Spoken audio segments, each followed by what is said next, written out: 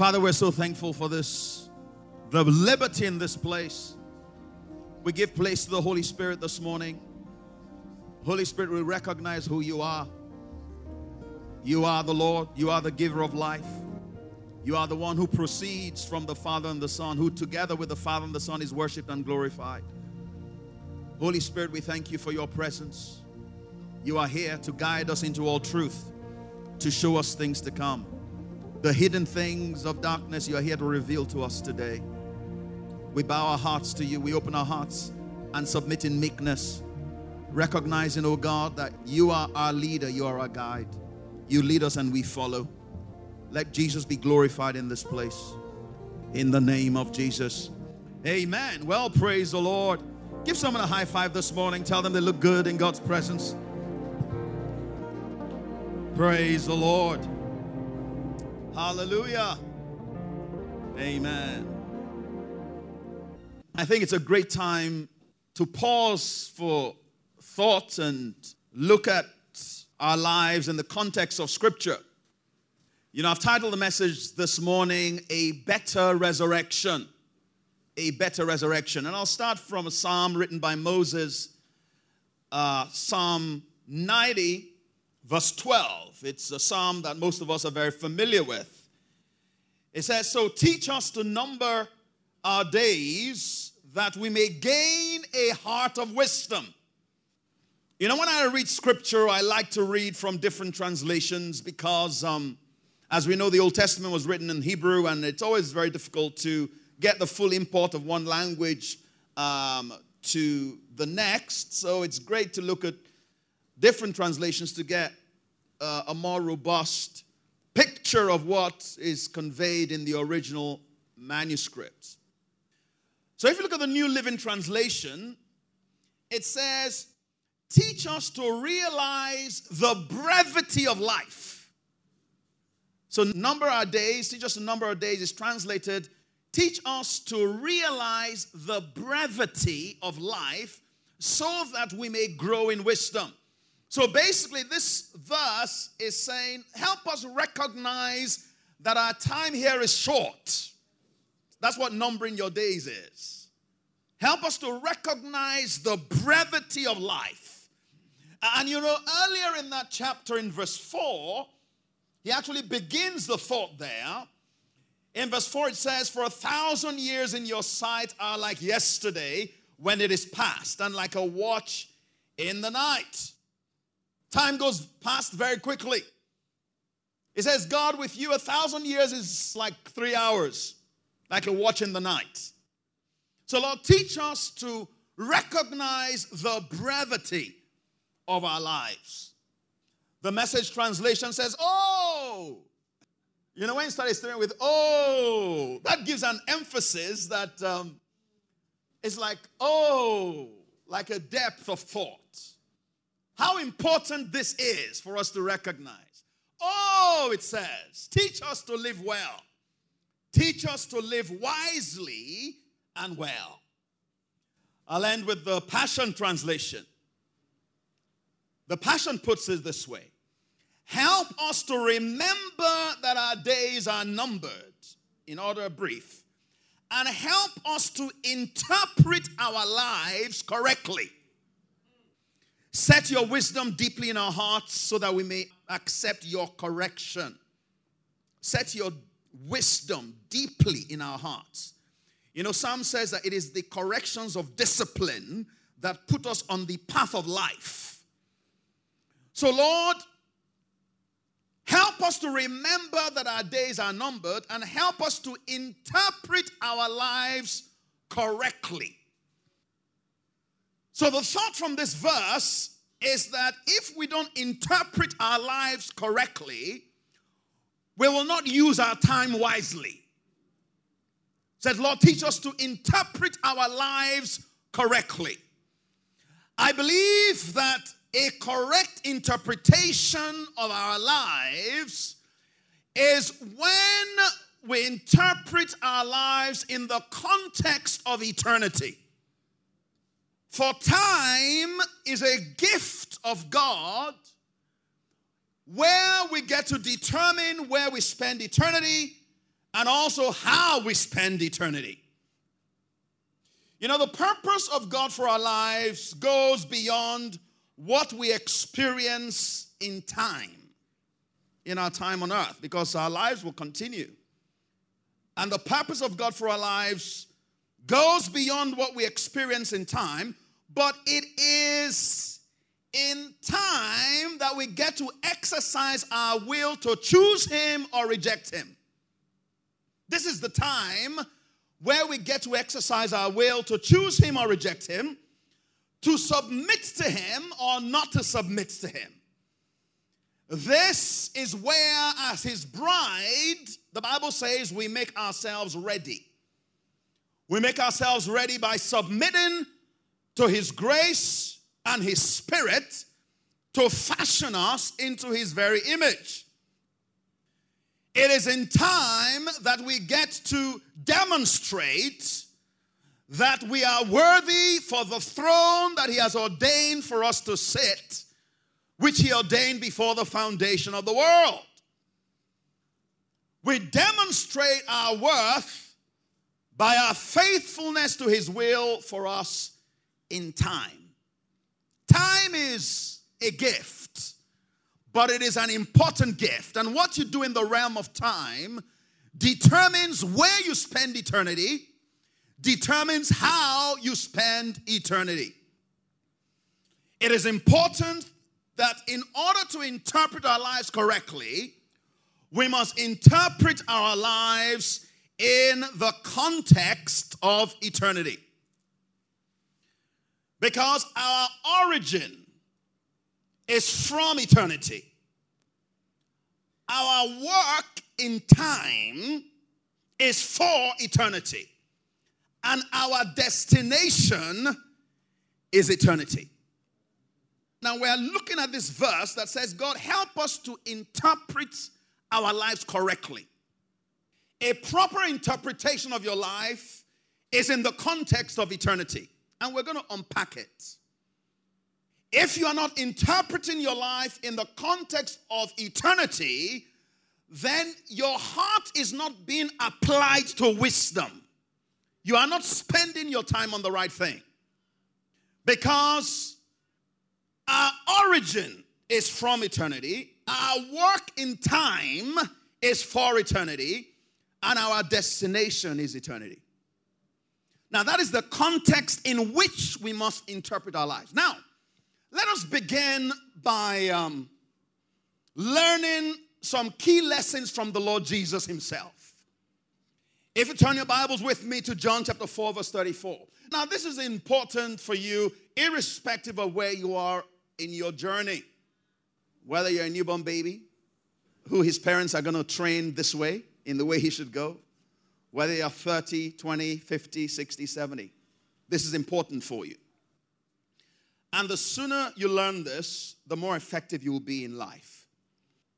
In John 4, verse 34, because of time, we won't set the background, but you know the background. This is the interaction with Jesus and the Samaritan woman. And after ministering to her for a while, the disciples come back and see Jesus talking to this woman. And they asked him if he had gotten something to eat. And in verse 34 of John 4, he says, Jesus said to them, my food is to do the will of Him who sent me and to finish His work. Now, in this statement, we understand the way Jesus interpreted His life. We understand His value system, His perception of life. Now, notice what He says. He says, my food or my nourishment is to do the will of Him who sent me and to finish His work. Some key things we need to understand, we see from Jesus in that verse. Number one, He lived life from the perspective that He was sent. He didn't just arrive on the scene. He wasn't the product of, a night of passion, and therefore He arrived.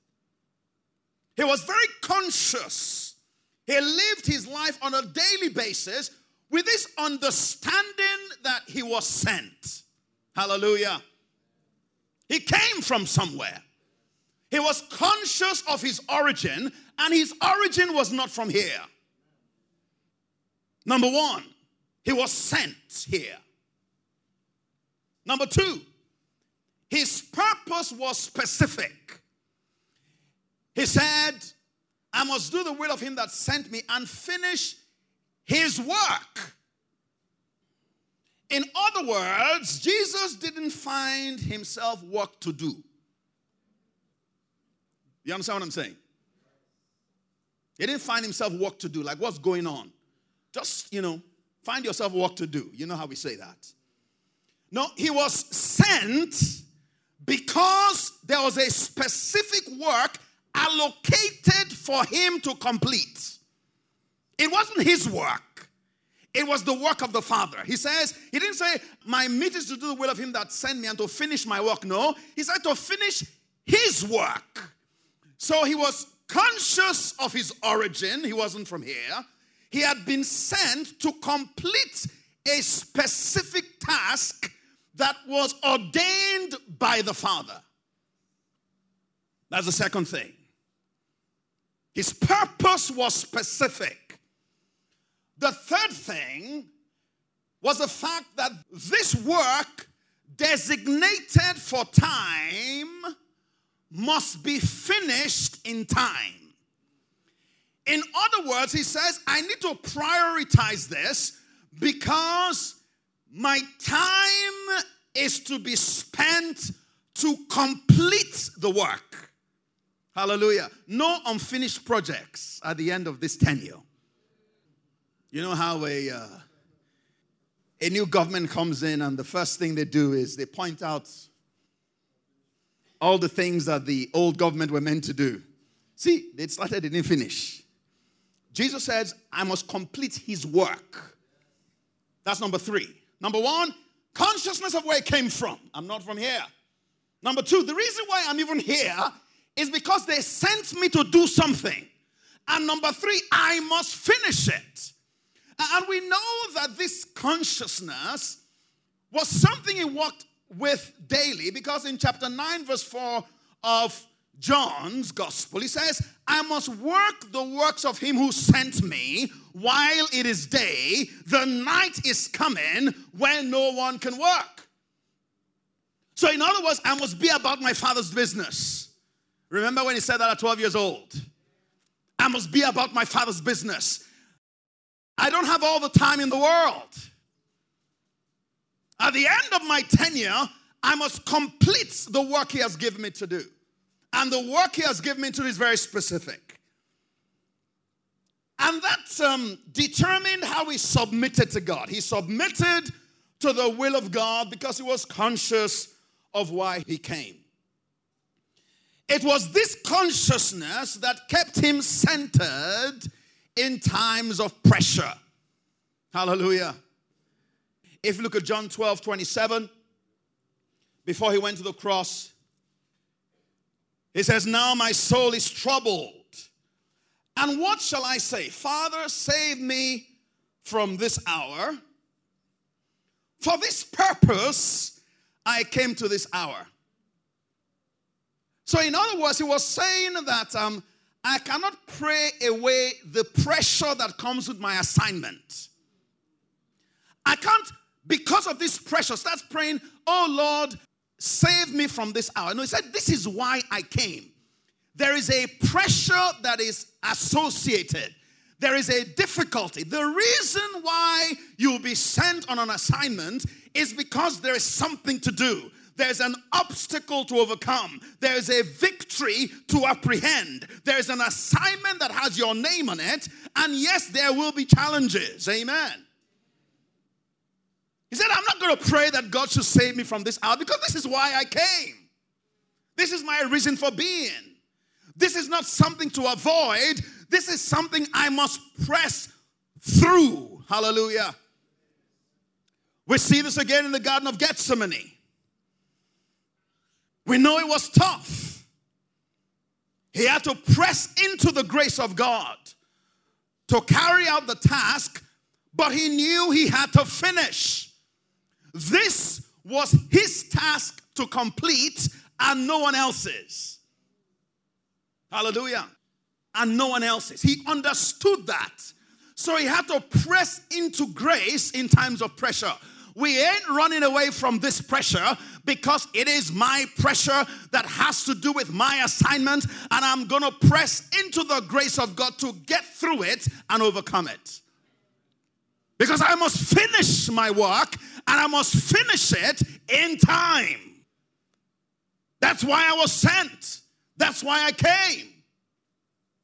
If you look at Luke 22:42, in Gethsemane, he prayed saying, Father, if it is your will, take this cup away from me. Nevertheless, not my will, but yours be done. Then an angel appeared to him from heaven, strengthening him.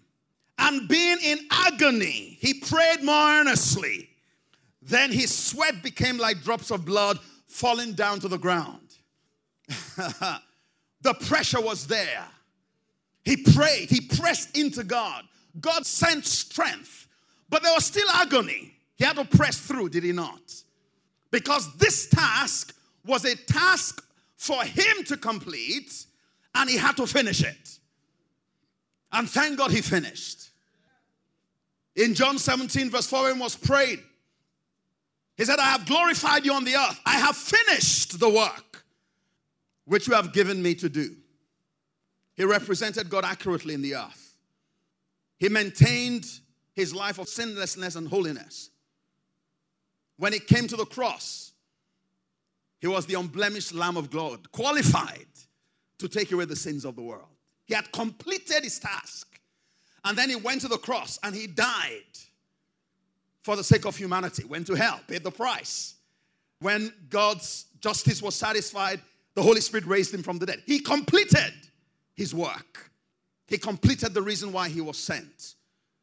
Let us read the Hebrews 1:3 from the Passion Translation.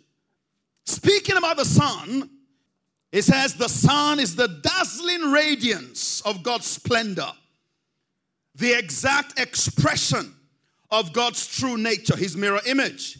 He holds the universe together and expands it by his mighty power of his spoken word.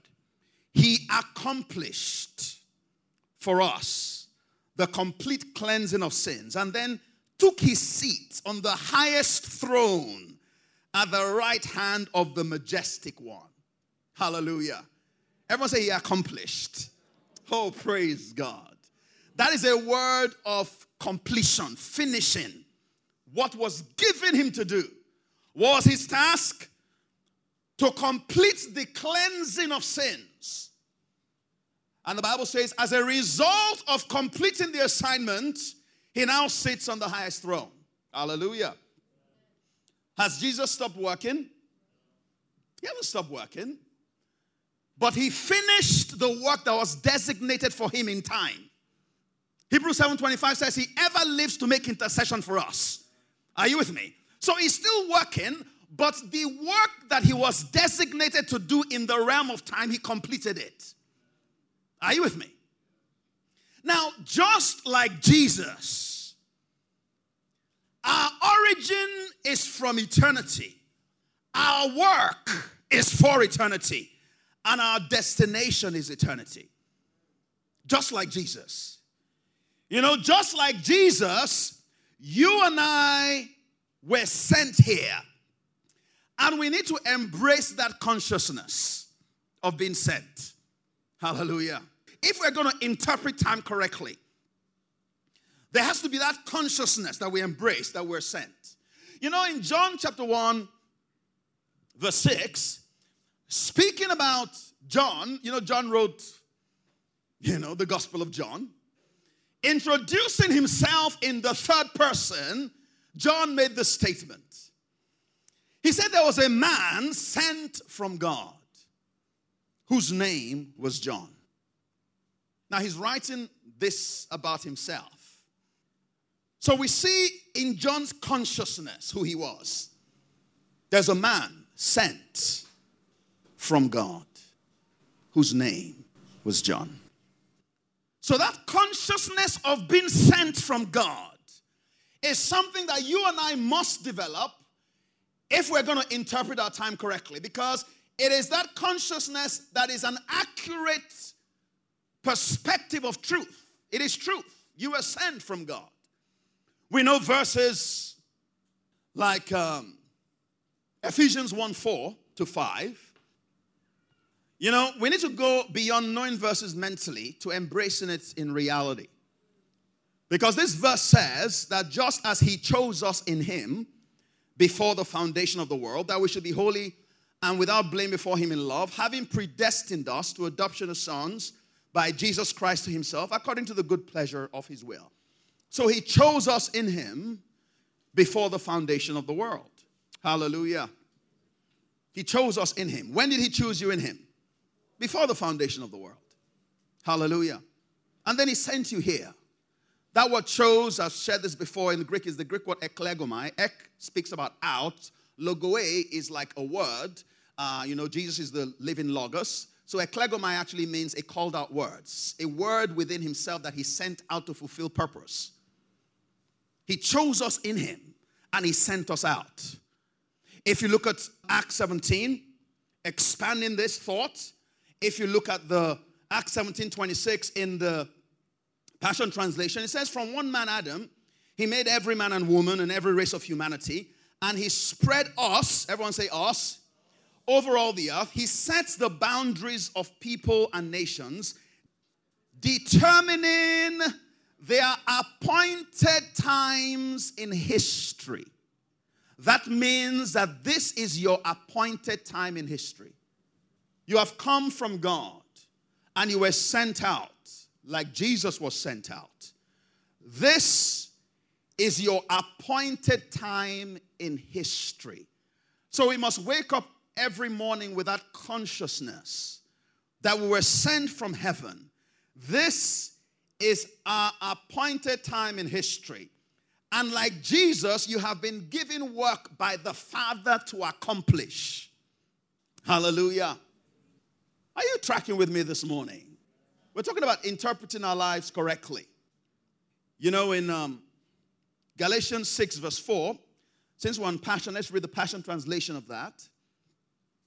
Remember what Jesus said in John 4 that we read. He said, my nourishment, what feeds me.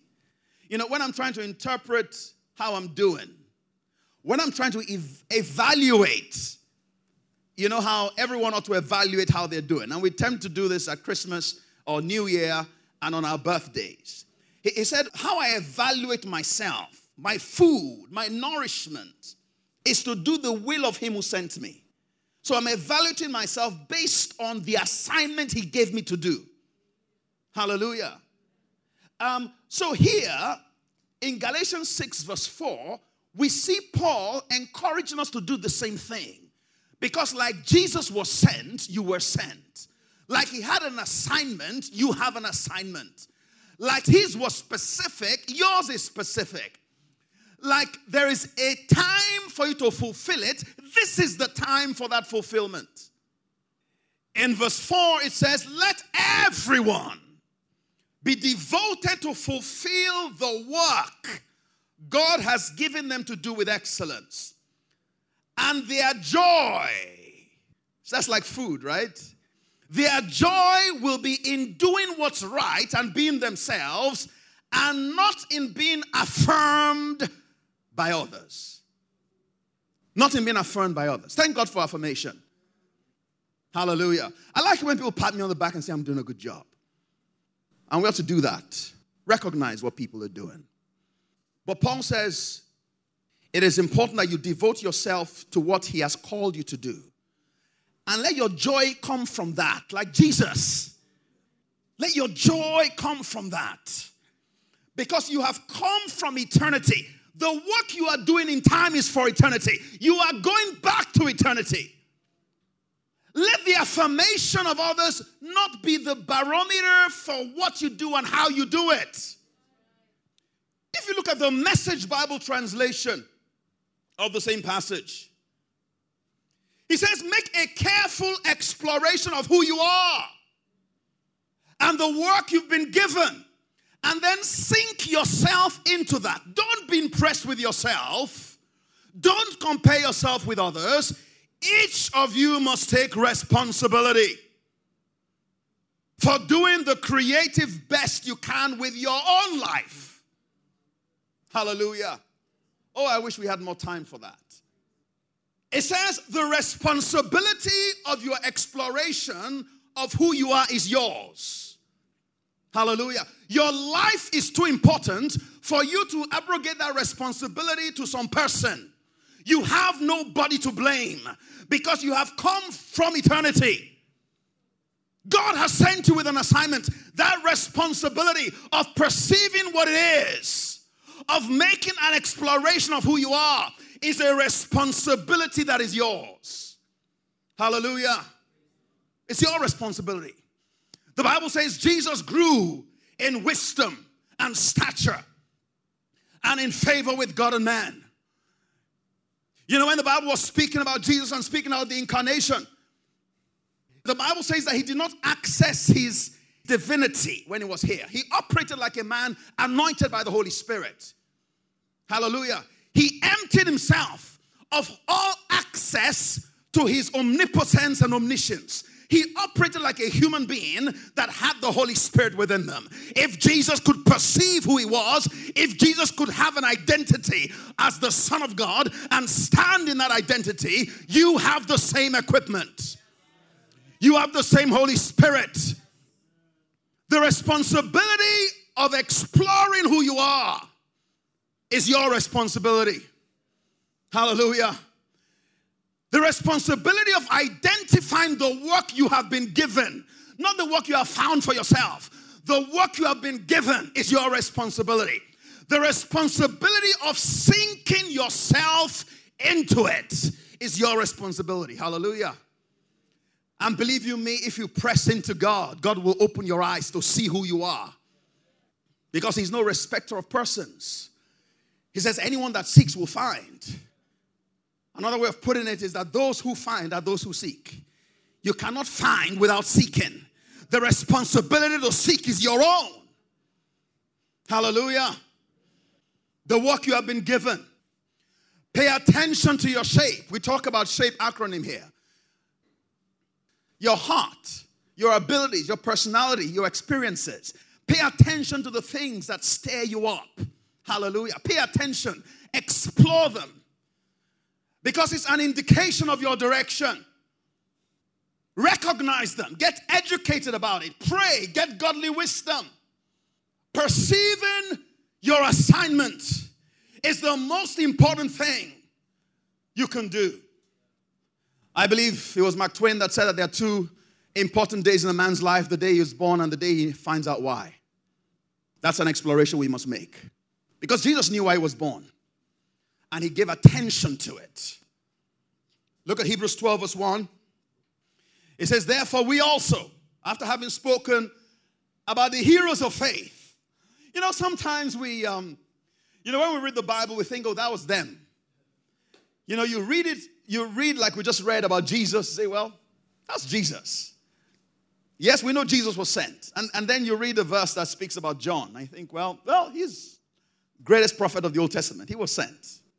Yeah, we tend to think of it as somebody else. And when you're reading Hebrews 11 and you read about these heroes of faith that obtained a good report, you know, in our minds, we sort of create this picture of, man, those gym people. They didn't have iPhones, They didn't have issues that could distract them. That was them. But then we enter Hebrews 12 and it says, therefore we also, since we are surrounded with so great a cloud of witnesses, let us lay aside every weight and the sin which so easily ensnares us, and let us run with endurance the race that is set before us. Let us run the race, not a race, the race. Hallelujah. There is a race that has been set before you. Before you can run your race, you've got to find your race. Before you find your race, you've got to seek your race. Hallelujah. You will never run your race by accident. Oh, I'll say it again. You will never run your race by accident. To run your race, you got to find your race. To find your race, you've got to make a careful exploration of who you are. You've got to seek your race, and that is your responsibility. Hallelujah.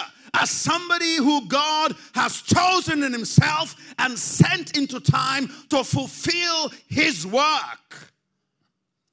That is what Jesus did. That is what John did. That is what those we celebrate in Hebrews 11 did. And that is what you and I must do. Hallelujah. When you pay attention to your gifting and open your heart to love, you will find your race. Hallelujah. You know, I was just thinking about this. You know, I believe that Bill Gates has found his race. That's what I believe. Yeah. You know, starting Microsoft was not his race. It created the platform for his race. His race is what he's doing now. This is why he was sent.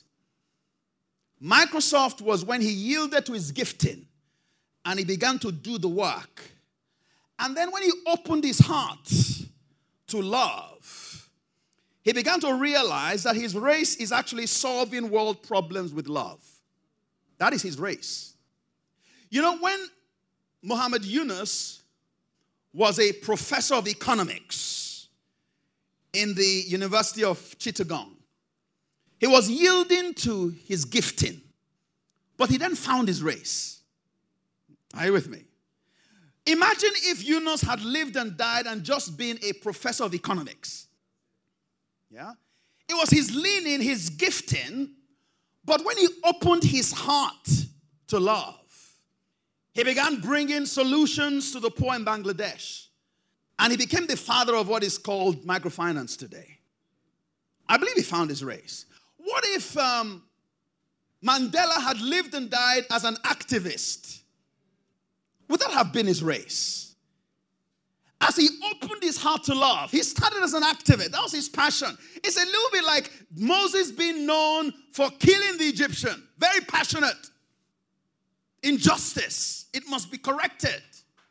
But when he opened his heart to love, he entered his race, which was to midwife the peaceful transition of power in South Africa and to show a nation and the world how you can overcome with love. When you yield to your gifting, you press into God and you open your heart to love, you will find your race. Hallelujah. Can I say to you that your purpose, the plan of God for your life is transcendent. It goes beyond time. The manifestation of the purpose of your life is transcendent. The Bible says that I and the children that the Lord has given me are for signs and wonders. The purpose of your life goes beyond having a good marriage and having kids. There is something beyond that the Lord wants to do. He wants to take that marriage and use it as an example for nations. He wants to raise those children and use them as an example for nations. He has something that he wants you to do that will impact eternity. Because the reason why he sent you is not to fulfill his will for your life in just the context of time. You see, the fruit of your life cannot end in time. It cannot end in time because you are not from here. The assignment of your life cannot stop and end in time. When you are chronicling your rewards and your achievements, the dimension, the scope cannot end in time. Because you have come from eternity. You are fulfilling eternity's purpose in time. And then you are going back to eternity. That's why Paul said to Timothy in 2 Timothy 2, verse 3, he said, you must therefore endure hardship as a good soldier of Jesus Christ. No one engaged in warfare entangles himself with the affairs of this life, that he may please him who enlisted him as a soldier. And also, if anyone competes in athletics, he's not crowned unless he competes according to the rules.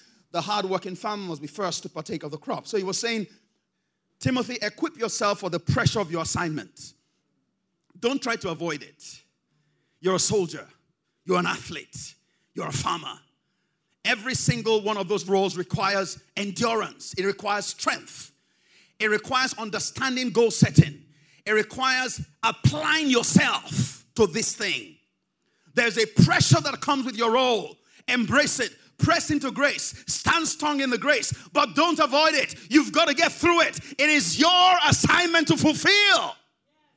It's yours to fulfill. Embrace this value. That I know who I am. I know where I'm from. My Father has sent me. And I'm going to finish His work. So true faith is action based on sight of eternal truth. True faith is when we take action on the earth based on what we understand, which has its root in eternity. Are you with me? Otherwise, if our faith is just based on here, after a while we'll grow weary. We'll grow tired. Sometimes it gets too much. Even when you see eternity, like Jesus, the agony was much. He was sweating tears of blood. The pressure was immense. He said, God, I know this is your assignment. I need strength from you. He couldn't just brave it like a man. No, he had to have strength from God. If all you have is human strength, you're not going to make it. Because the assignments of heaven require the power of heaven. You're not going to make it. The assignments of heaven require the power of heaven. Waiting on God, seeking God is not a luxury anymore. Jesus going and praying all night was not a luxury. He needed the strength. Otherwise, he will not fulfill the assignment. He will leave the project uncompleted. But thank God you have access to the same strength. Look at Hebrews 11:13. Oh, what a time in which we live. This is your time of history. This time of great darkness is your appointed time in history. And that is because it is the predestined purpose of God that in this time you shine. Because the source of your life is not the earth. The source of your light is not the earth. The source of your light is the light that no man can approach. It is the light of heaven himself. And you must be connected to the light of heaven if you are going to shine in darkness. This is your appointed time. Hebrews 11 verse 13, the Passion Translation. It says, these heroes all died, still clinging to their faith, not even receiving all that had been promised, but they saw beyond the horizon the fulfillment of their promises, and they gladly embraced it from afar, for they lived their lives on earth as though they belonged to another realm. That's how Jesus lived. When he stood before Pontius Pilate, he said, my kingdom is not of this world. That which I have you cannot take from me. Everything you have has been given to you. That which I have, my Father has given to me. Hallelujah. They lived like those who came from another realm because they came from another realm. Verse 32, let's go back to New King James of Hebrews 11. There's something we must get from here. Hebrews 11 verse 32 says, and what more shall I say? After he had given so many examples. For the time will fail me to tell of Gideon, of Barak, and Samson, and Jephthah, and of David and Samuel. So you are seeing some prophets, some kings, some women who were not given any title. I mean, he was giving all kinds of examples so that we'll be absolved of all the excuses we normally give. It's because he was married. No, it's because he was single. No, it's because he didn't have children. No, it's because he had too many children. No, because he was educated. No, he was uneducated. That's why he was able to do it. No, he was young. He was old. He was big. He was small. The excuses we have. He walks through the hall of faith. He says, time will fail me. He says, who through faith subdued kingdoms, worked righteousness, obtained promises, stopped the mouths of lions, quenched the violence of fire, escaped the edge of the sword, out of weakness were made strong, became valiant in battle, turned to fly the armies of the aliens. Women received their dead raised to life again. Others were tortured, not accepting deliverance, that they might obtain a better resurrection. Why would somebody offer to deliver you and you refuse it? Why would you refuse deliverance?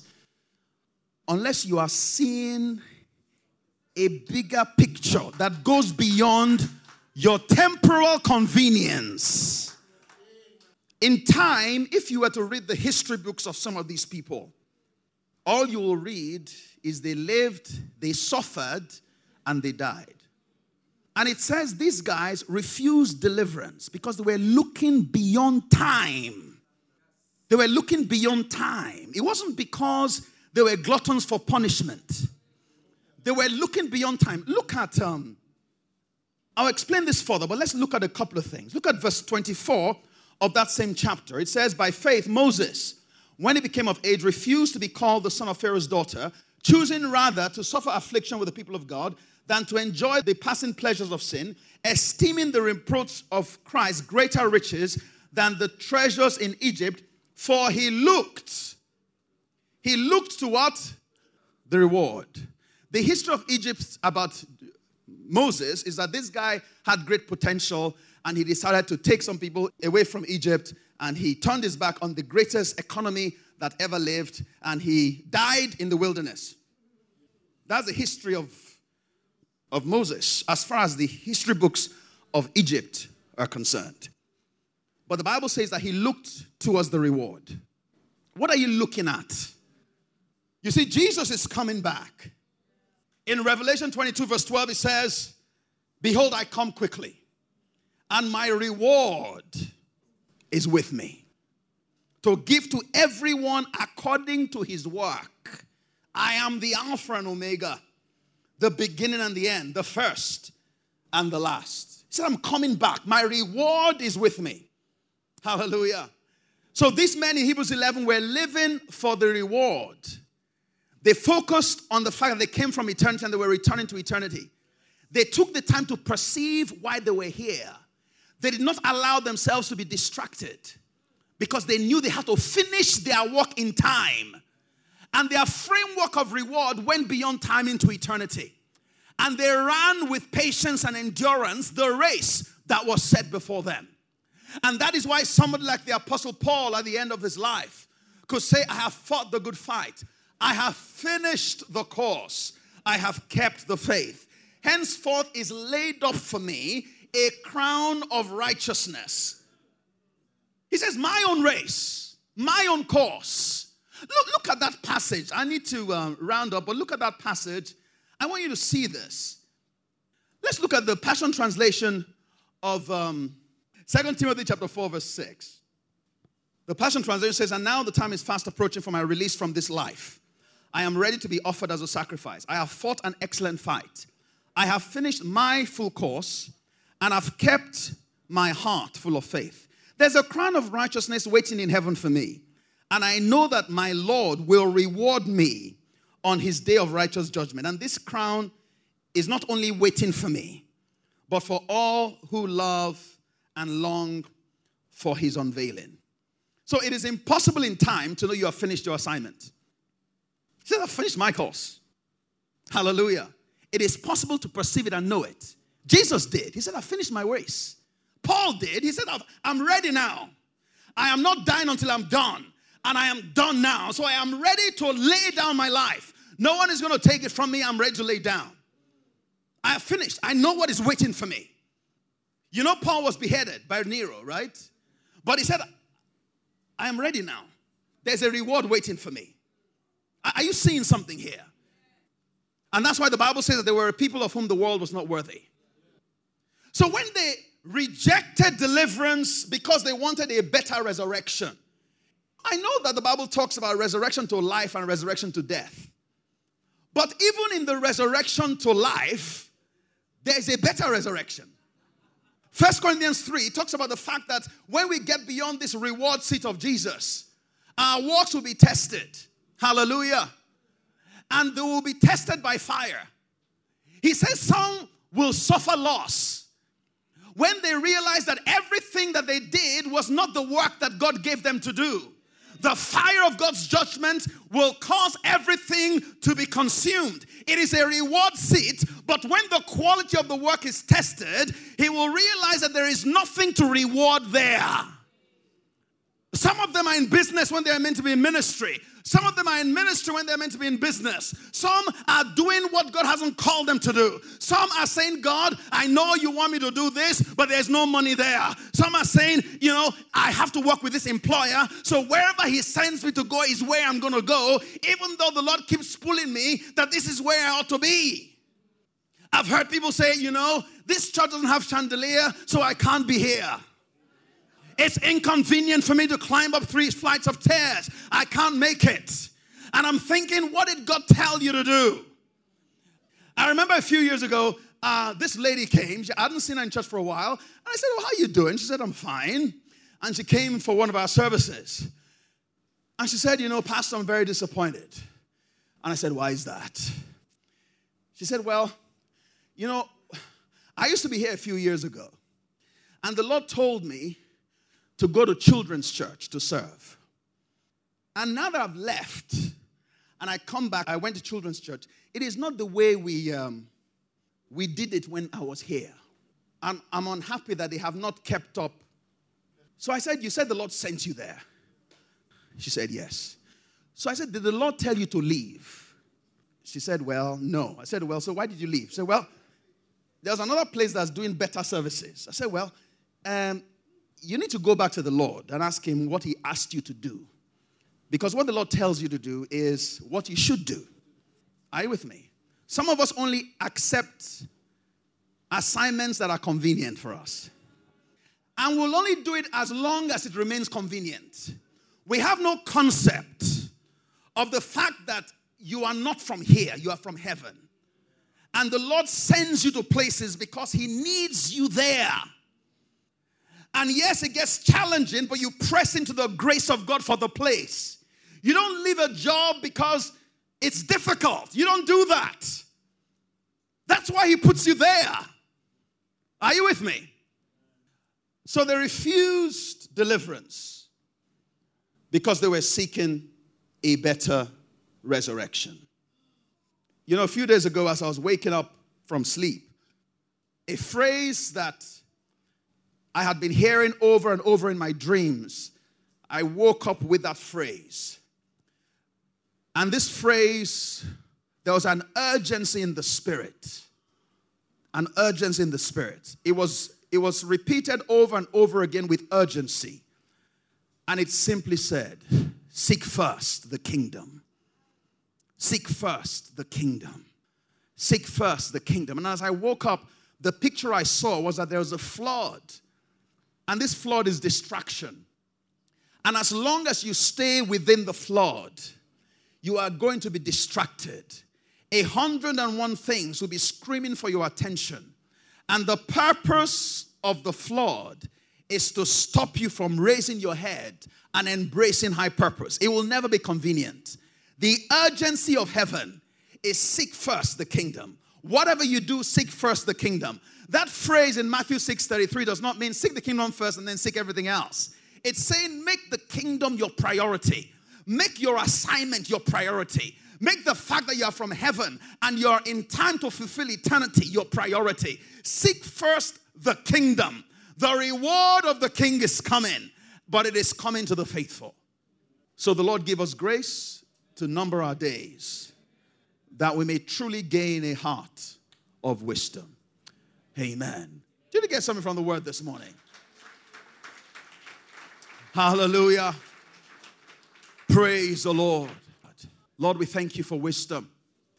We thank you because it's the corrections of discipline that put us on the path of life. Lord, we approach your word with meekness because it's able to save our souls. We don't struggle with your word. Irrespective of how far we've gone in the wrong direction, when we hear your word, we receive the correction of discipline and we turn and face the path of life. Lord, thank you for grace to obey. In Jesus' name we pray. Praise the Lord.